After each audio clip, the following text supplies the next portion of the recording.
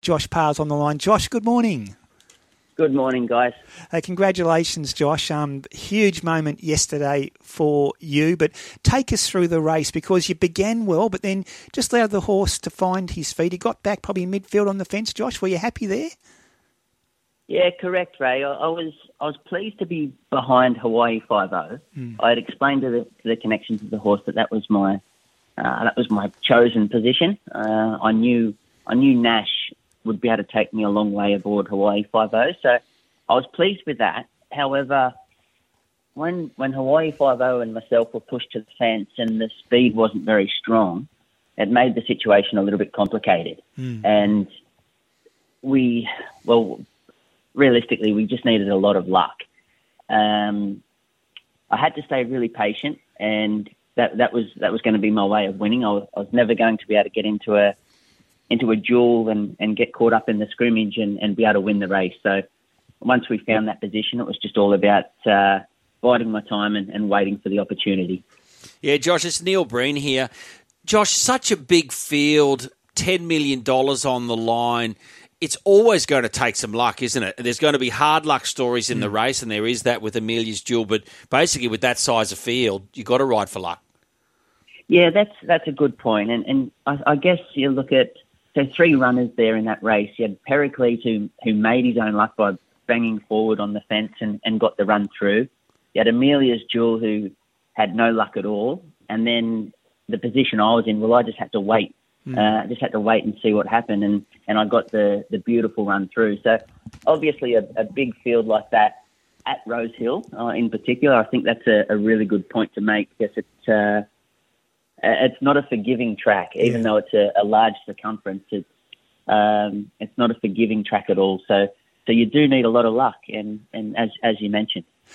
He's not the biggest horse in the world, is he, Josh? But he's got a motor, he was determined. He attacked those gaps when you pointed him in the right direction. That horse wanted to win yesterday. Yeah, didn't he? He has a great will to win. He's a little competitor. I was taken aback, to be honest, when I first saw him Wednesday morning. I was surprised with just how small he is. Yeah. But I mentioned yesterday in an interview that those worries were soon taken away or diminished the moment we started to gallop Wednesday morning.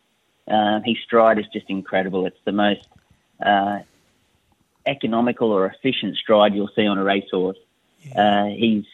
His ability is just remarkable. His future is very, very bright. I heard you say that yesterday, and I think you even mentioned yesterday when you're talking to the press that your mum called the night before, what can she expect? And you said, well, I'm on the best horse in the race.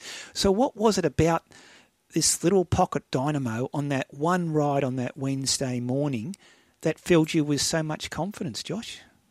Yeah, Ray, a thoroughbred needs to have speed, or natural speed, strength, and stamina.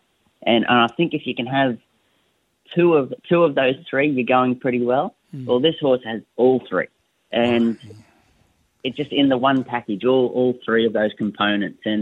And you saw yesterday the speed when the gap appeared. He was able to accelerate through, the stamina through the line, and obviously the strength to just keep running at that speed and through the line so strongly. So, and I've seen in his Japanese runs too, the strength through the line after like a really strong gallop at 1600. So he's got it all in the one package. So he's just a remarkable horse.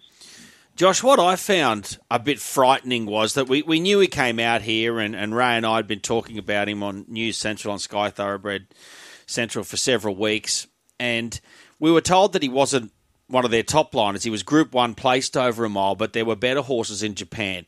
Then I saw you get off yesterday, and you say, I told my mum this was the best horse I've ever ridden.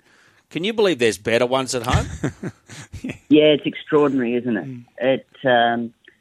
We all know, we've all come to realise in recent times that the Japanese thoroughbreds are the best in the world. I think they're able to go to any country they please and win, and they just hold themselves so well. And obviously we've seen Equinox in recent times, what he's been able to do. And I think think majority of the racing public are respectful of the Japanese and the horses they bring. And I think yesterday just confirmed to Sydney siders and maybe some people that had their doubts that they're different gravy, aren't they? Yeah. Hey, Josh, I didn't get a chance to ask this yesterday, but when you were called up, I was talking to Ty at England, your manager. He said he got the call up about Tuesday for you to replace Yutaki Take. Now, for our listeners who don't realise, Take in Japan, he is absolutely massive.